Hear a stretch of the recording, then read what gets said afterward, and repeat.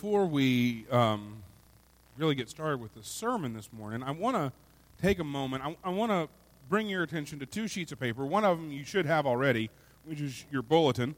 And just pay attention to the things that are going to be happening, particularly this week. Tomorrow and on Tuesday, so Monday and Tuesday this week at 9 o'clock, we're going to be meeting in here to decorate the church for Christmas. Next Sunday, believe it or not, next Sunday is the first Sunday of Advent, and there's not a whole lot of Christmas in here yet, so it's all got to go up this week. So we will be here 9 o'clock on Monday and Tuesday. Anyone who is able to be here, please be here, and we can use you to help decorate. I will tell you this. I know that treats, coffee, and Christmas music are on offer. So if you want something sweet and a cup of coffee and Christmas music, be here at 9 o'clock. If you just want those three things, tough, we're locking the doors at 9:01, and you're going to have to decorate. The church office is going to close at noon on Wednesday for the holiday, so just be aware of that.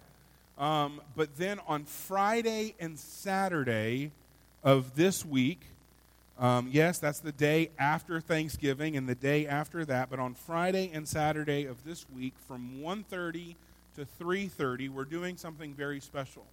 We're going to be meeting here at the church, and we're going to be going out in our community to prayer walk, but also to hang invitations for our Christmas programmings on people's doorknobs. We have ordered some door hangers that have all of the information about our Christmas services, and we're going to be doing that on Friday and Saturday.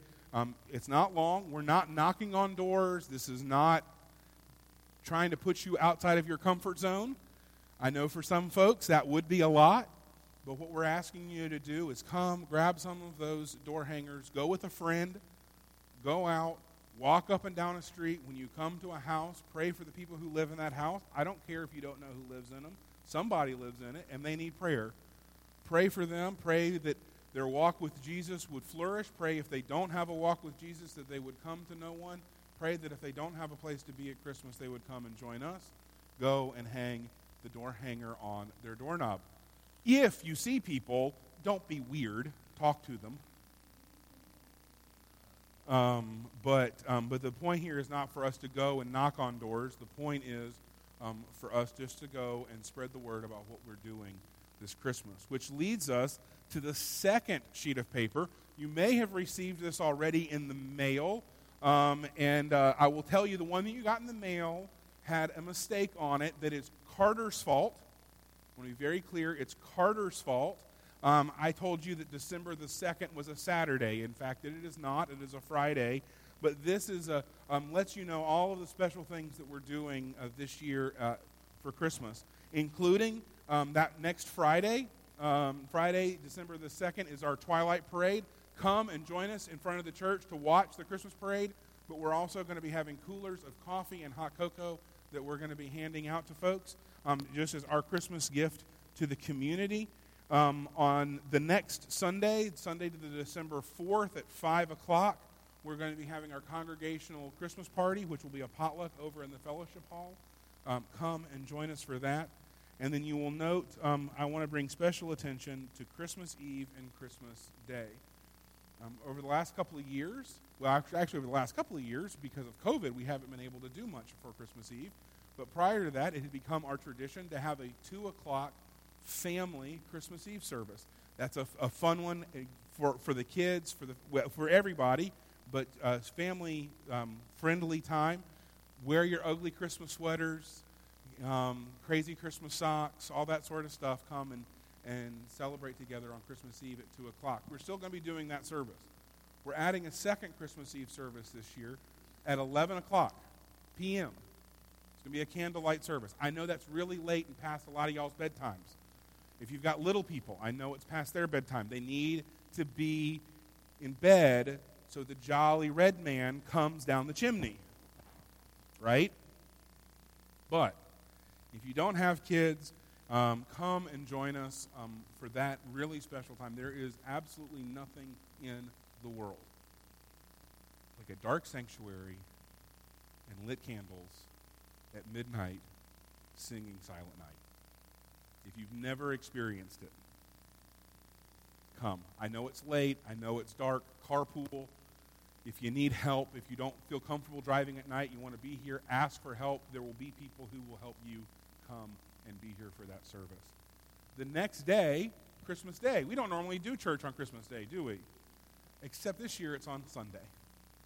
So what we're going to be doing, Miss Becky and I are going to be working on putting together a service of lessons and carols. If you've never experienced a service of lessons and carols, guess what? You don't have to listen to me ramble on.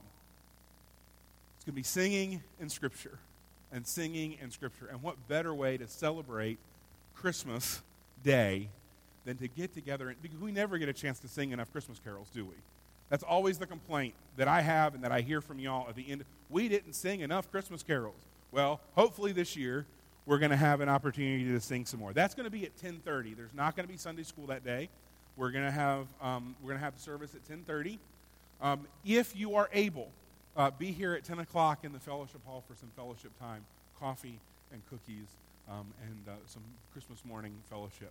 Again, recognize those of you who have little people in your lives. You may not be able to be here at 10 o'clock. It's a big morning, Christmas morning, but I know that there are a lot of folks who are going to want to have a little bit of extra fellowship time. And for those of you who have already volunteered to help with that, I appreciate that very much.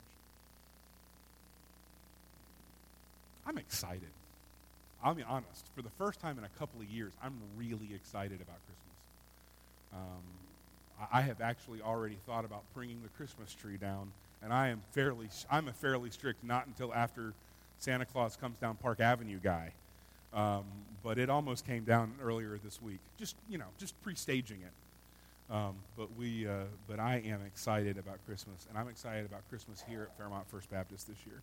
I hope that you will take the time to be here and invite folks to come and join you. This is the week of Thanksgiving, right? Just a couple of days, it will be Thanksgiving Day. The fourth Thursday in November is Thanksgiving Day. In 1978, on the fourth Thursday of November, it was Thanksgiving Day, but also there were two individuals who decided that would be a great day to get married. That was my mom and dad, and they got married on Thanksgiving Day. And very famously, my grandfather could never remember that Thanksgiving was not their anniversary. That their anniversary was, in fact, the 24th. And so every year, it did not matter when the 24th actually was, when their anniversary actually was, they were getting their anniversary gift and their anniversary card on Thanksgiving Day because he was there. And so he remembered they got married on Thanksgiving, so that must be their anniversary, right? But that's not how we do it. We do it on the fourth Thursday, so it moves around. The date moves around. The first time that it was that fourth Thursday was in 1863 when Abraham Lincoln declared a national day of Thanksgiving. If you know your Civil War history, the summer of 1863 had been a fairly bad summer. And so he decided to declare a national day of Thanksgiving. Of course, we all know that story about the first Thanksgiving, right? The English settlers who came here and in the frozen lands of Virginia celebrated the first Thanksgiving. Because that's where it was. It wasn't in Massachusetts. Just so you know, the Yankees stole yet something else from us. But we know these stories, right, about Thanksgiving. But it's this interesting thing, right, because it's this combination of a civil holiday, but also there are these religious undertones and religious elements to it. It's right for us to pause intentionally and give thanks. But I think the question we need to ask ourselves, that sometimes we run the risk of doing, and we do this when we create special days for things, is this something that we should only be doing one day a year? Should we stop and be intentional about giving thanks only one day a year? And I would offer no. I think as we're going to see today that God's desire is for us to live a lifestyle of thanksgiving. That it should be a way of life, day in and day out, morning, noon, and night, continually, forever giving thanks to God. We're continuing this series, this just short little two-parter, Thanks and Giving, in which we're looking at how to build a life of gratitude. And so we're going to be in 1 Thessalonians, the very end of 1 Thessalonians, Thessalonians chapter 5. It's 3 verses, but you couldn't tell it by just looking at it. Short verses. Will you stand with me as we read God's word together? Rejoice always. That's one verse. Pray continually. That's another verse. Give thanks in everything, for this is God's will for you in Christ Jesus. Rejoice always. Pray constantly. Give thanks in everything, for this is God's will for you in Christ Jesus. This is the Word of God. Read it, believe it, and live it. Let's pray. Dear gracious God, as we stop this morning, as we stop to read your Word, to study your Word, as we stop to give thanks, as we stop to cultivate a heart of gratitude in ourselves, God, I pray that we would respond in these 3 ways. That we would be joyful. That we would pray. And that we would give thanks. These are the responses that you have asked of us. And so, God, as we look at them and study them and seek to understand them this morning, I pray that the words of my mouth and the meditations of all of our hearts would be acceptable and pleasing to you, our God and our King. Amen.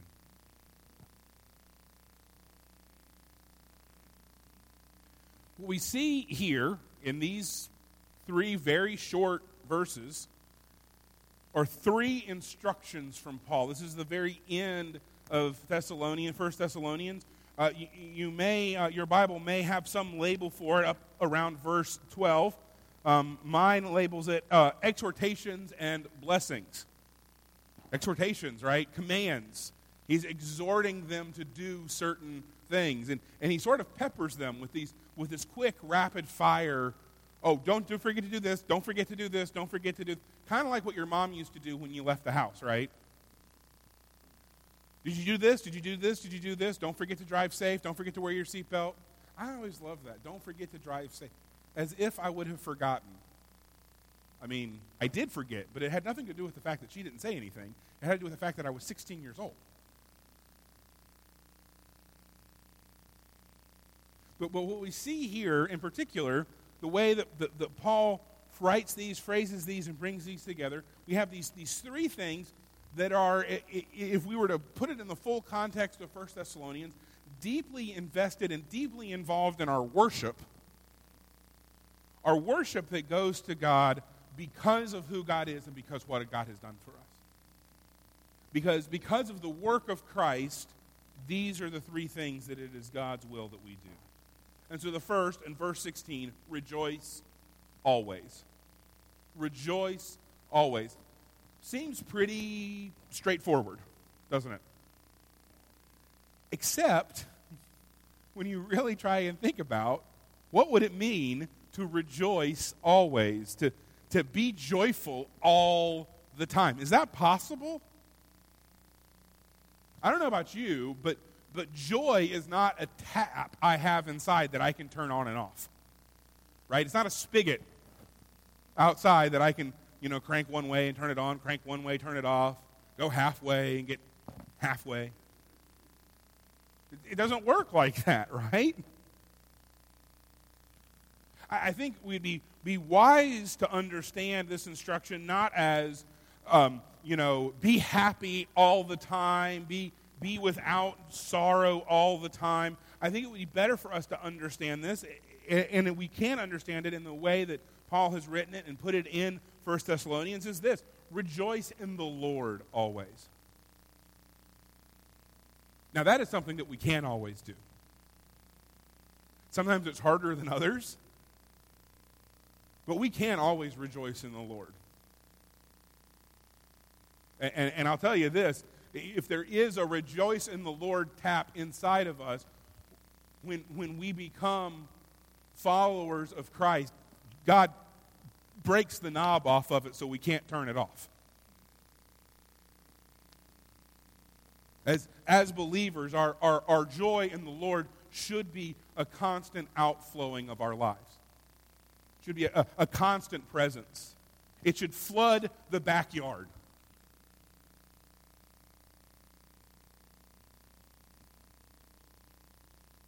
You know, it's reminiscent of some Old Testament instructions from Psalm 95, the first verse of Psalm 95. Come, let's shout joyfully to the Lord, shout triumphantly to the rock of our salvation. Here we have in the Psalms, hundreds of years before Christ is born, to the rock of our salvation. Shout joyfully to the Lord, triumphantly, the rock of our salvation. Or we can flip over a couple of Psalms, the first verse of Psalm 100. Let the whole earth shout triumphantly to the Lord. Does that remind you of anything from the Gospels? Jesus is coming into Jerusalem, and the scribes and Pharisees tell him to silence the crowds, and what's his response? If they were silent, the rocks and stones themselves would sing. I always have to be careful because the version that I have memorized in my head is from Jesus Christ Superstar. And you don't want me to sing Jesus Christ Superstar. I am not a tenor that can carry that Jesus part. But what Paul's telling us here, what Paul is issuing is not an order to be happy no matter what. But it's an invitation to worship. God has saved you. He is the rock of your salvation. Now here is an invitation to worship Him. To worship Almighty God with awe and humility.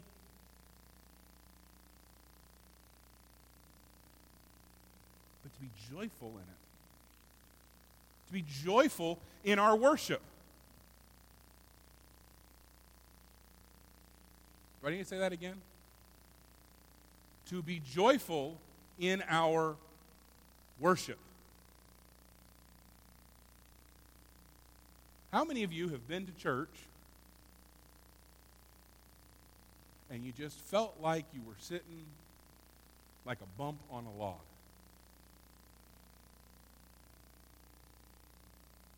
I want to ask a serious question. Not just of this congregation, but of congregations across the world. Where is our joy when we gather for worship? A number of years ago, before we were married, but I was living in Williamsburg, I went to church on Easter Sunday morning. It just so happened to align. I got one Sunday off in 4. It just so happened to align that I had Easter Sunday off. Man, and I was so excited. I got up early for the sunrise service out on Jamestown Island, and if you know me, getting up for a sunrise anything is a minor miracle in and of itself. And I was up, and I was dressed, and I went home, and I made myself breakfast, and I got to church, and I was ready, and I looked around, and it was the most morose gathering of human beings I have ever experienced. On Easter Sunday morning, no joy, stress, anxiety. Does the new suit fit right? Does the new bow tie look good? Is everybody's looking at my kids' new smock dresses? Are they clean enough? Are they pressed enough? Are they starched enough? Are they good enough? That's what people had brought to church on Easter Sunday morning. Not joy in the resurrection. How many church services have you been to in this congregation or another congregation that was just gloomy and boring.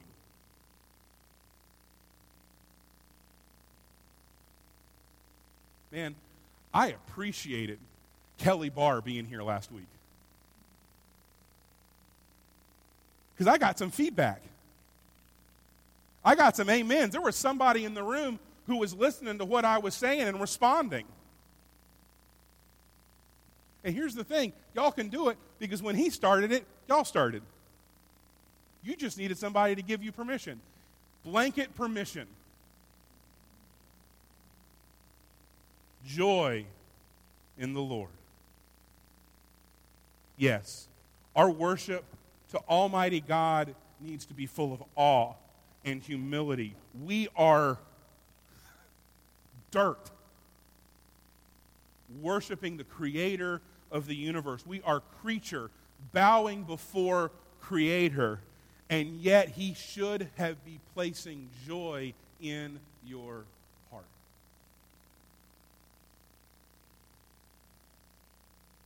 So, let there be organs and trumpets and, okay, you can have a deacon's meeting and fire me later. Maybe guitars and a lute and maybe a drum and a cymbal and what are those little things that you shake and tambourine. There you go. Sorry, I'm not Stevie Nicks. I don't know what it's called. Joy. That's a natural command from God for our Thanksgiving. Joy. Verse 17, pray constantly. Pray constantly. You know, Jesus had told his disciples they should always pray and not give up. Right before he tells them the parable of the wicked judge and the persistent widow, right? The widow who's just there, who does not stop, who does not stop, who does not stop. An illustration, pray constantly. Pray constantly. Pray constantly. You know, then in Luke and in Matthew, he gives the disciples the Lord's Prayer. Have you ever listened to the Lord's Prayer? Our Father, who art in heaven, hallowed be your name. Give us this day our daily. It's not intended to be a prayer that you pray on your own. He's teaching them to pray, and he's teaching them to pray from the collective, from the we, not from the me. Pray constantly, but pray constantly together in church family, in church community.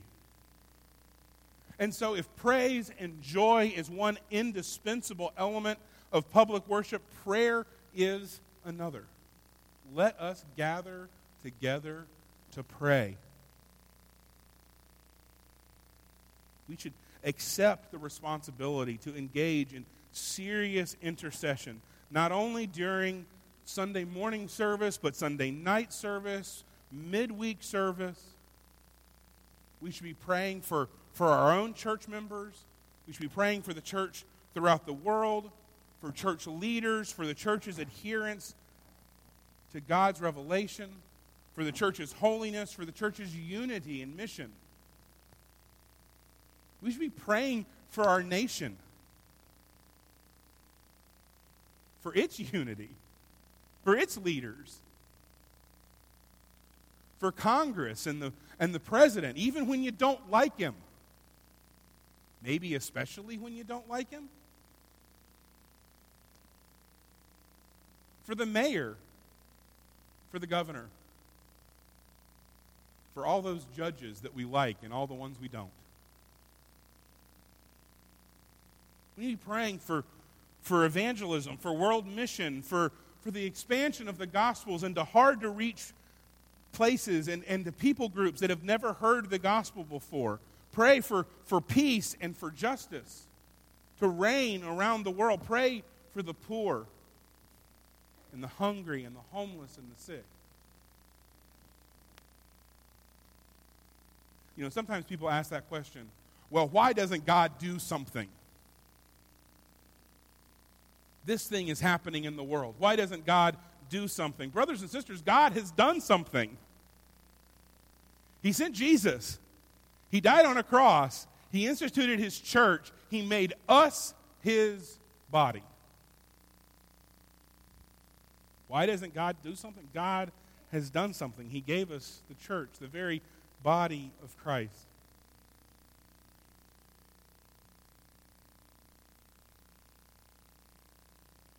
It's so easy to sit and to say, man, oh, it's a bad world. It's a bad world out there. This thing happened, that thing happened, this thing happened. Oh, look how wicked people are. Look at what's happening. Just right here. Look at this. Look at that. Look at this other thing. Hey, there was a shooting at a middle school football game. There was, as I said, there was a shooting at a nightclub in Denver last night. Who knows how many drug overdoses we've had in Robeson County this week? Statistics would tell us more than one. It's a bad world. It's a fallen world.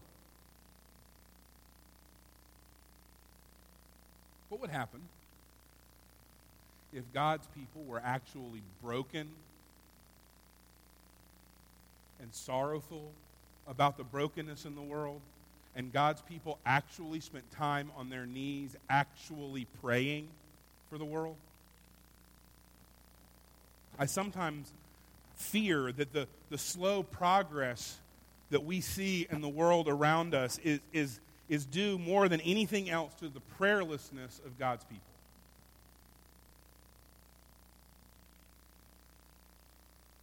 You want to know why things are the way that they are? Because God's people have been given a great and mighty gift. And this gift is met by virtual silence from us. We meet 3 times a week in this church. We meet 3 times a week in this church to study the Word and to pray. And on Sunday night and Wednesday night, most times I can count on one hand the number of people that are here. You want to know why this community is the way that it is? Because God's people aren't meeting and praying. By the way, if you have them, this might be a day to put on your steel-toe boots.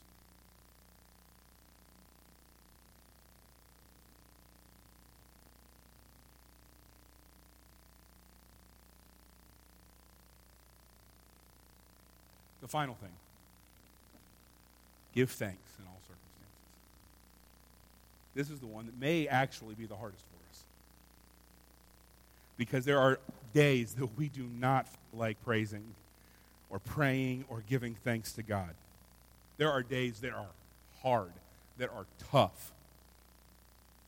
And I'm looking out here and I'm seeing you, and I know, for some of you, I know what those days were. For some of you, I was with you those days. And for some of you, I've heard the stories of those days. And for some of you, that day is today. You know, our circumstances in our life may not be conducive to praying and praising and giving thanks. But Scripture instructs us that we do it anyway. Notice what it says, though. It says we're to give thanks in all circumstances.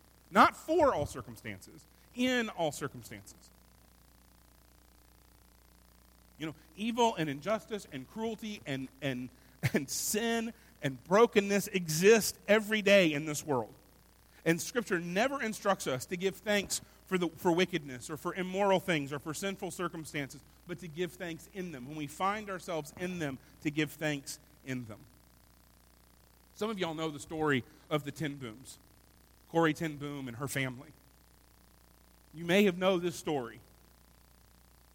Corrie and her sister Betsy had to find a way to give thanks when they were in Ravensbrück concentration camp.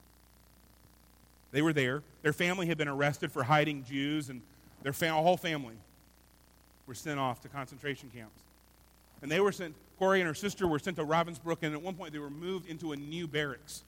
And the barracks was just absolutely, utterly infested with fleas. Now, somehow they had been able to miraculously smuggle a Bible into the camp with them. And as they were reading that Bible together, they read the thing that they were to give thanks in all things and that God could use anything for good. And Betsy felt convicted that they should give thanks to God for the fleas. And that was a bridge too far for Corrie. Nope, not giving thanks for the fleas. But Betsy continued after her and insisted, and finally Corrie gave in, and she prayed to God, thanking him even for the fleas. And over the next several months, they noticed something. They noticed that the guards never entered their barracks. Never set foot in their barracks. And what that meant is it meant not only that the women who were in that barracks were spared from attacks by the guards, it also meant that these two women, brave, courageous women, were able to have open Bible study in the midst of a concentration camp barracks. I mean, just right there, literally in front of God and everybody. And nobody ever noticed because the guards never came in. And you know why the guards never came in? Because the fleas were so bad. They gave thanks for the fleas. And because of that, countless women in Ravensbrück came to faith in Christ. Here these women were in this evil, wicked, immoral, awful circumstance, and what did they do? They found a way to seek joy in the Lord. They prayed, and they gave thanks to God even in the midst of a flea-ridden barracks and a concentration camp. And what did God do with that? He not only saw them through, not only did he hold them fast, he used their safety to advance his kingdom and build his people. Because that is God's will for you in Christ. It's God's will as expressed and seen in Jesus Christ that whenever his people meet together for worship, whenever we're together for the gratitude to build up in us because of what Christ has done for us, that whatever our feelings and circumstances may be, that we should be rejoicing to him, praying to him, and giving thanks to him for his mercies. As followers of Jesus, we are not immune to the trials, pains, difficulties, and sufferings of life. In fact, life sometimes can be brutal.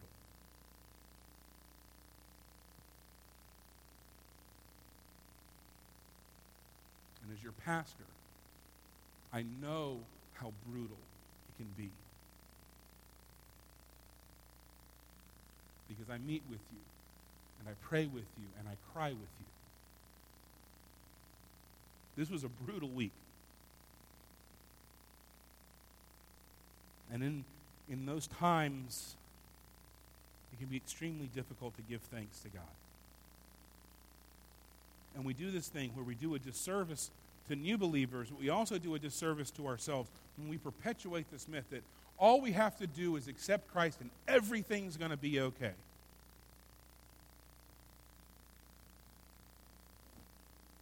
Corrie and Betsy ten Boom accepted Christ, and they ended up in a flea-infested barracks in Ravensbrück. Scripture promises us trials and tribulations.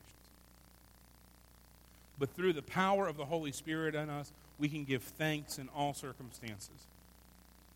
For several reasons. First, because God is always with us, even in the darkest of times.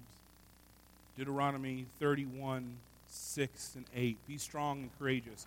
Don't be terrified or afraid of them, for the Lord your God is the one who will go with you. He will not leave you or abandon you. The Lord is the one who will go before you. He will be with you. He will not leave you or abandon you. Do not be afraid or discouraged. Giving thanks is an act of faith rather than not walking by sight. We have to see beyond our circumstances, and we have to look to Jesus. And he will hold us fast. Second, Jesus understands what we're going through.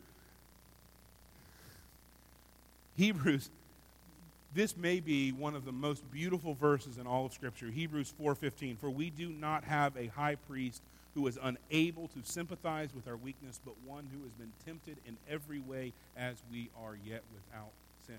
I do not care what you have been through, what you have experienced. Christ did it first. We can never say, I am in this alone, I am unique. No human being who has ever lived has ever experienced this, because the promise of Scripture is there is one. Maybe it's only one other. Maybe you are so unique that it's only one other person who's ever lived. But there was, and it was Jesus. What an amazing gift. In his life on earth and his death on a cross, Jesus went through tremendous pain and suffering, and he understands how we feel. Not in a, oh, I know how you feel, but in a, I know how you feel. I've lived it. I've been there. Finally, this, the Holy Spirit is in us, comforting us, encouraging us, strengthening us. The Holy Spirit ministers to us in the midst of loss and pain. As I said, this has been a brutal week. This has been a brutal week. And I realized something this week. I realized I only have one thing to offer you. I only have one thing to offer you. The only thing I have for you is Jesus Christ. That's it. I don't have anything else. I don't have any great worldly wisdom. Lord knows I don't have that. I don't have a secret to give you. I don't have a silver bullet to sell you. I have nothing, only Christ. You understand? I have nothing. I have nothing for you but Christ.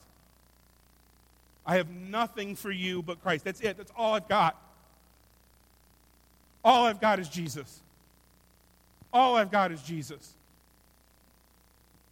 Christ alone. That's it.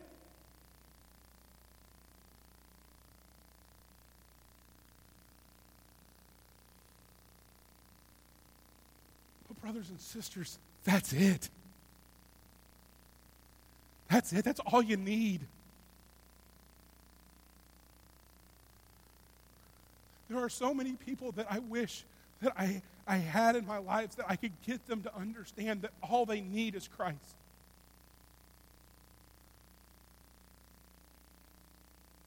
There isn't anything else. There's nothing else. There's nothing else.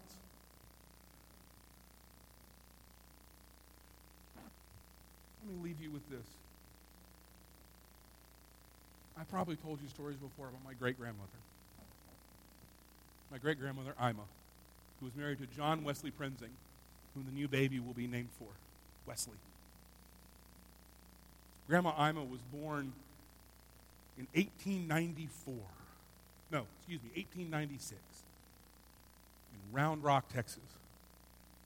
When she was a little girl, they moved to Oklahoma. She remembers moving to Oklahoma behind a covered wagon. Oklahoma was so rough, her mother convinced her daddy to sell a crop in the field, and they moved back to civilization, West Texas.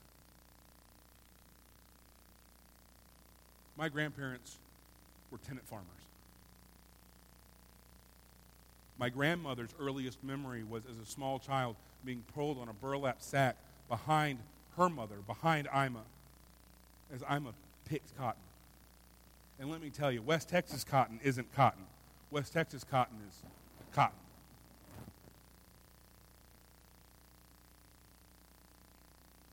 In the 30s, they had put together enough money. They had their own spread. They had their own flock of sheep. There was a flood. The dam broke. All of the sheep were washed downstream. They never owned a house. She never owned a house until she was in her 90s. Even then, she didn't own it. Daddy bought it for her. This is a woman who lived Social Security check to Social Security check. If there was any human being who has walked the face of the earth that could be described as poor, it was my great-grandmother. And in 1994, when she died at 98, we went out to West Texas for her funeral, and her friend Anna Lee came up to my mother and she said, Ima was the richest woman I have ever known.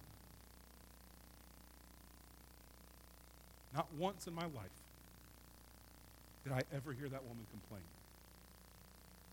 Not once in my life did I ever hear that woman talk about what she should have had or what should have been. But every day, 3 times a day, every day that I was with her, I heard her give thanks to God for what she had and for what he had done for her and for her Savior, Jesus Christ. Every meal started with scripture and prayer. And often ended with chocolate pie.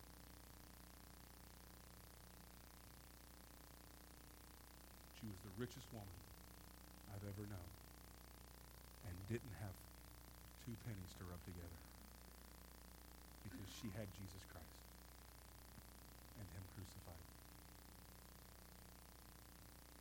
There is so much we have to be joyful for.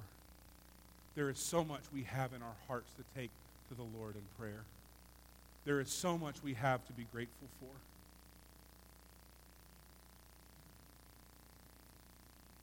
Our hymn of invitation today is going to be We Gather Together.